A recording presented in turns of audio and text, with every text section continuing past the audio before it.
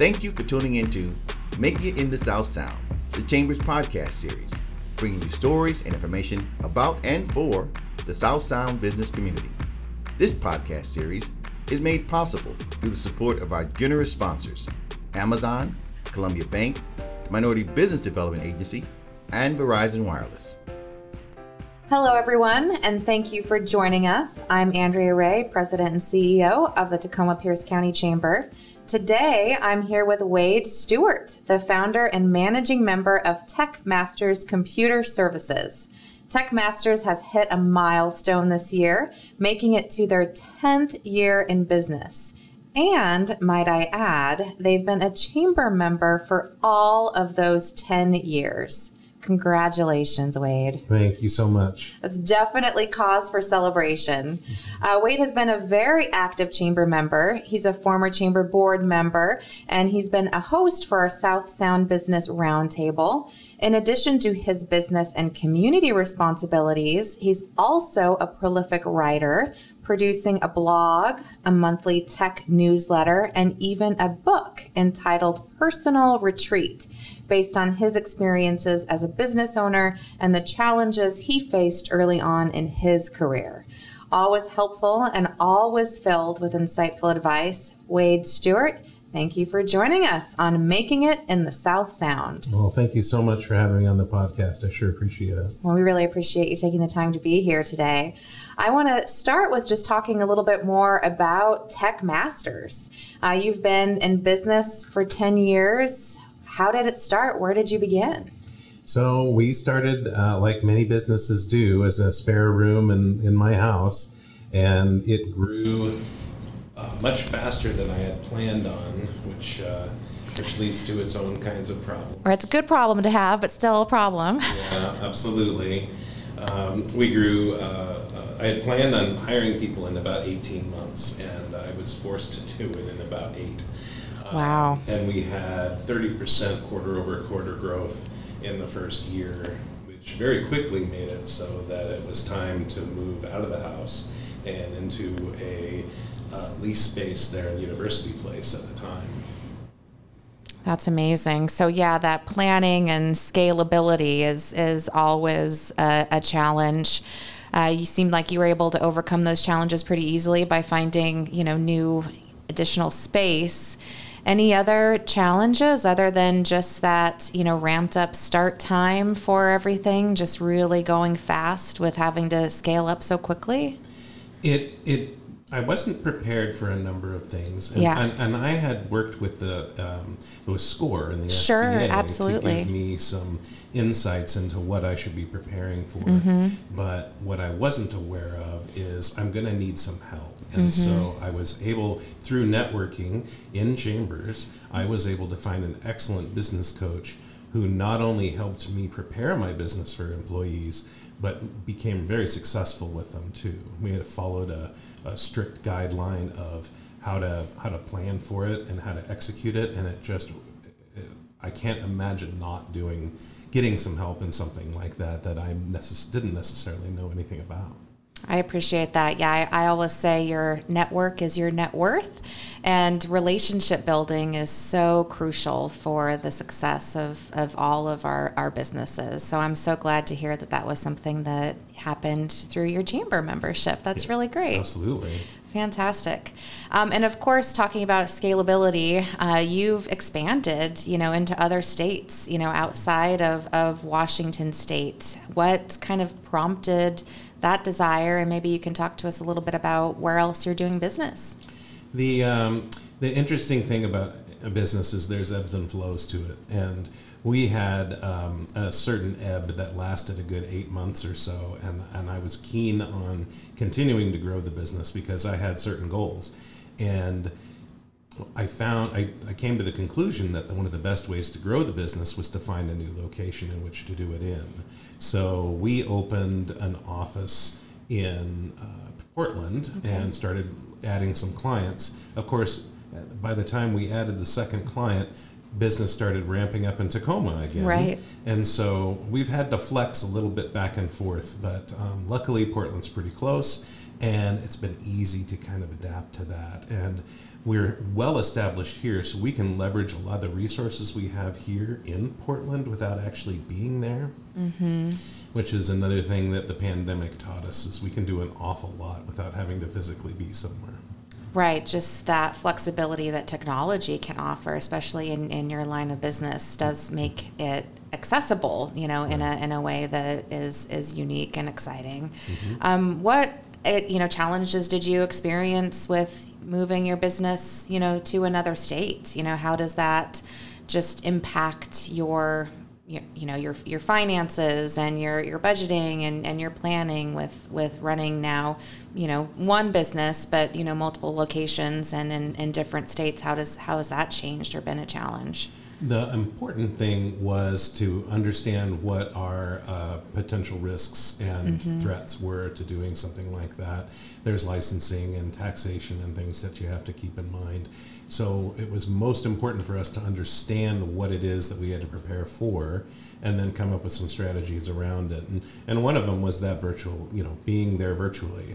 We only had to send somebody down to Portland once a week, or maybe even once a month sometimes, and we could do everything else remotely. So that made the process so much easier, and so that was huge for us.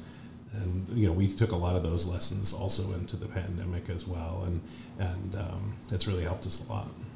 Yeah, absolutely. I think the pandemic has shifted forever in many ways how people do business and approach business. Certainly that virtual and that remote capacity. Are there other ways that the pandemic impacted your business or affected you or caused you to make other changes?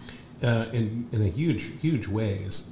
When I built the business, we lived in a world where we would have IT staff going on site quite often, and we would be engaged in projects. The pandemic introduced some economic challenges as well as movement challenges. So the way we had our pricing model was based around doing stuff at client sites, which comprised 60% of our revenue.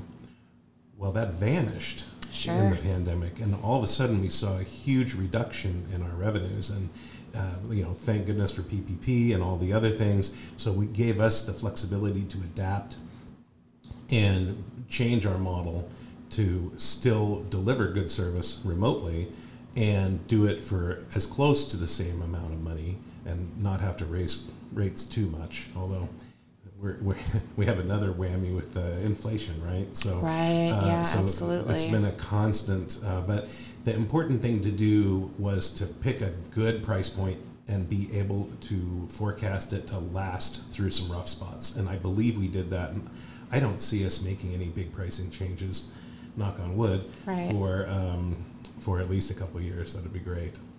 Right. I know the business community values predictability and reliability above all else. And man, these last couple of years, there has not been a lot that has been predictable or reliable. And truly the only constant is change. And so as a business owner, just being, so, quickly able to adapt and pivot is huge to the success of your business. That sounds like that was just a key focus for you. It really was. And, looking back on that time and when the chamber was having these weekly meetings, actually multiple times a week, that we were getting information about I attended every single one of those the things. rapid response series. It was incredibly helpful because I'm a planner. Sure.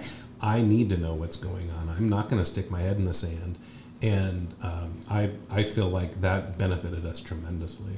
That's great. I like to think that the chamber is often an information laundering service. And so I'm so glad that the information you received through those rapid response events was good and helped you to be successful with your business. That's fantastic. Yes.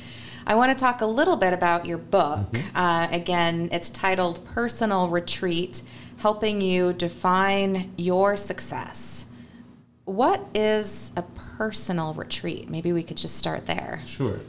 So a personal retreat is kind of like what we see as a business retreat, where, the old classic, you get a facilitator, you get a whole lot of Post-it notes, you get a whiteboard, and everybody sits down and comes up with values and meanings and all these kinds of things, and maybe redefines a mission statement. That's the gist of it, but just for yourself. And it might relate to yourself personally, or it might represent the role you have in your business. Oftentimes, at least with me, business owners have a certain relationship with that business that really isn't the same as everybody else's. Right. So that's a very personal place to be, to work through. So that's the gist of the personal retreat. I love that idea. It's just taking that time to do a little bit of a deeper dive and introspection, personally, and then focus on what that connection personally is to your business. That's fantastic. And so when you recommend, personal retreats, for other business owners, what do you recommend? Do you take a day? I guess, the answer is buy your book and find out, because I'm sure you probably walk everyone through it, right? It's meant to be a how-to guide to take yourself on it. I had run into challenges in my business where, we have our heads down all the time, just working. And there's a little story I tell in the book where if you just have your head down and you're putting flagstones down to get to the front door from the sidewalk, and if you don't look up, you could find yourself making a path to the garage instead. So this personal retreat gives a business owner a chance to think about where they're going, how they're getting there, setting reasonable goals, and getting there on their own. Because of course we built our businesses on our own. We want to fulfill the whole thing on our own. So this was I felt like this was a great ad for a business owner. That's fantastic. And nothing's more personal than your business, right? I think that a lot of times we say like, oh, it's not personal, it's just business. It's not for the small and business owner, right? Nothing is more personal than your business. Yeah, absolutely. Fantastic. Well, I would love to have you just wrap up with a few words and maybe encourage people or let us know, where or how we can purchase the book. Sure. Well, the book is available on Amazon. You have only to look for the personal retreat, and you can punch in Wade Stewart, and you'll find me up at the top of the list. There's a second edition, so there'll be a much pretty. One of them has a really decent, strong book cover, and the other one's even better. So go for that one. And it's available on Kindle too, of course, so you can get all that. And then the website for the book is personalretreat.training. Kind of a unique URL there, so check it out. Fantastic. Well, again, thank you so much, Wade. Really appreciate you taking the time to be with us here. And that does it for this episode of Making It in the South Sound. Again, thank you all for joining us. Episodes can be found on the Chamber's website, www.tacomachamber.org. Look for the link on the homepage and in the top menu. You can listen to Making It in the South Sound directly on our website, or better yet, subscribe to them and never miss an episode. We want to again thank our sponsors. Their generous commitment makes this series possible. Amazon, Columbia Bank, the Minority Business Development Agency, and Verizon Wireless. Thank you, and watch for future episodes coming soon.